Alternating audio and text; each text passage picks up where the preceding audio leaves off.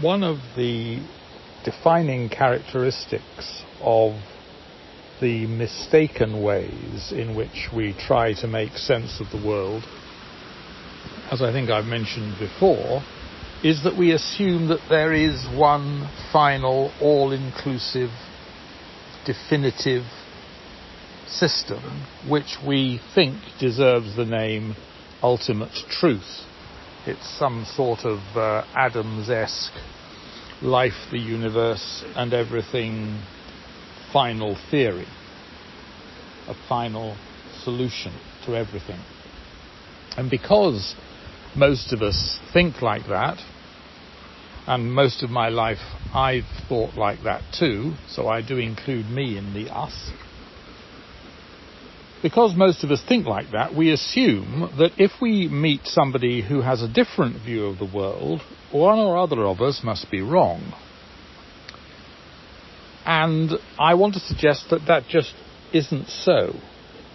It's perfectly all right to have multiple views of the world, different views of the world, and that doesn't mean that one of them must be wrong.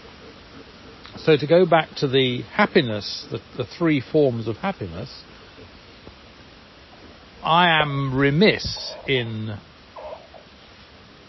jumping to the conclusion that of the three forms, one is necessarily right or better, and the other two necessarily therefore wrong or worse, because in doing that I am exhibiting the same monolithic, homogenized, everything hangs together perfectly mistake that most of us, I think, do fall into, and the German philosopher Hegel probably made the most of, with very, very serious consequences for all of us.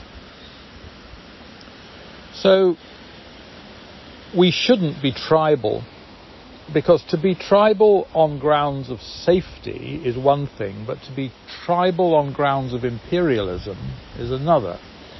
An imperialistic tribalism is one that believes that your tribe is right and all other tribes are wrong.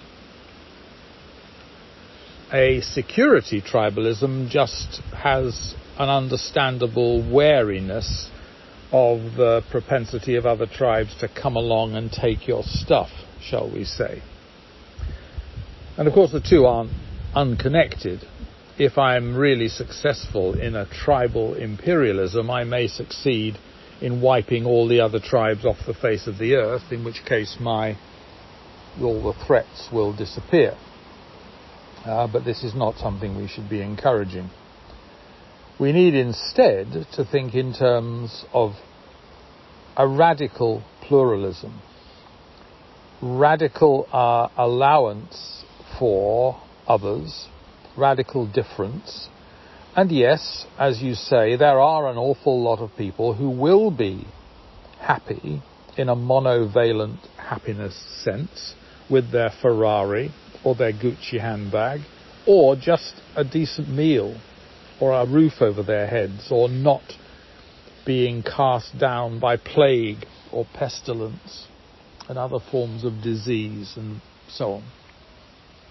So we shouldn't be dismissive of that, and I withdraw and will beat myself up about a tendency to do that. Unfortunately, you can't entirely get away with wiping off the slate tendencies to think that some things are better than others, because if you do, you end up in a version of relativism which can, in its extreme forms, amount to anything goes. And anything will do as well as anything else. And any conduct, any belief system, any set of actions or decisions, to use your Schultz pair, is as good as any other.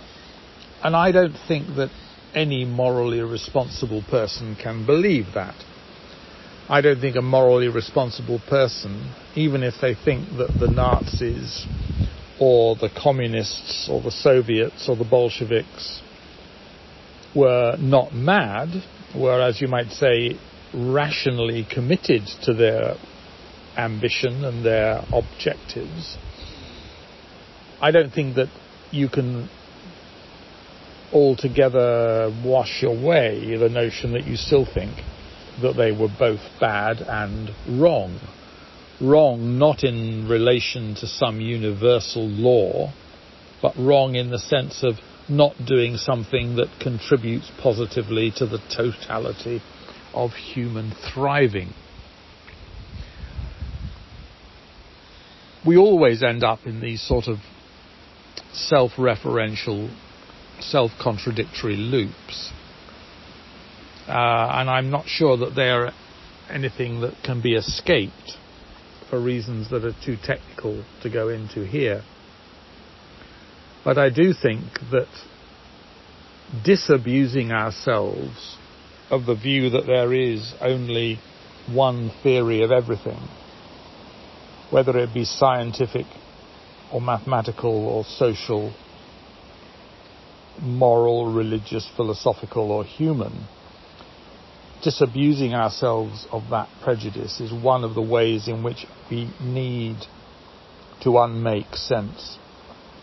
Because if we stick with it, we are always going to be in a position either of being judgmental of others because we think we're right, or judged by others and therefore beating ourselves up because we're wrong. And I don't think that that's a happy state to be in. And just to pick up on the early few paragraphs of your blog post this morning, your newsletter, I think your therapist would probably say, and if she wouldn't, I would certainly say, that this notion that we have some sort of moral obligation to comply with what other people want us to do or to be or to think or to say arises out of this monolithic view of the nature of the universe and how it can be systematized into one universal, all-encompassing truth. Only get rid of that assumption and the idea that anybody has some natural right to tell me what to do, and that I have a natural obligation to comply with that, both of those things just disappear. So unmaking sense in getting rid of that single, monolithic, homogenizing, totalitarian, systematic unity and everything that goes with it is a very important primary objective to the whole enterprise of unmaking sense.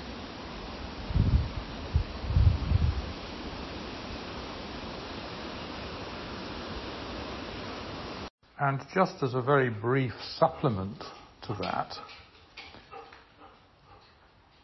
the theistic elements of all religions try to encompass the whole universe in a single theory.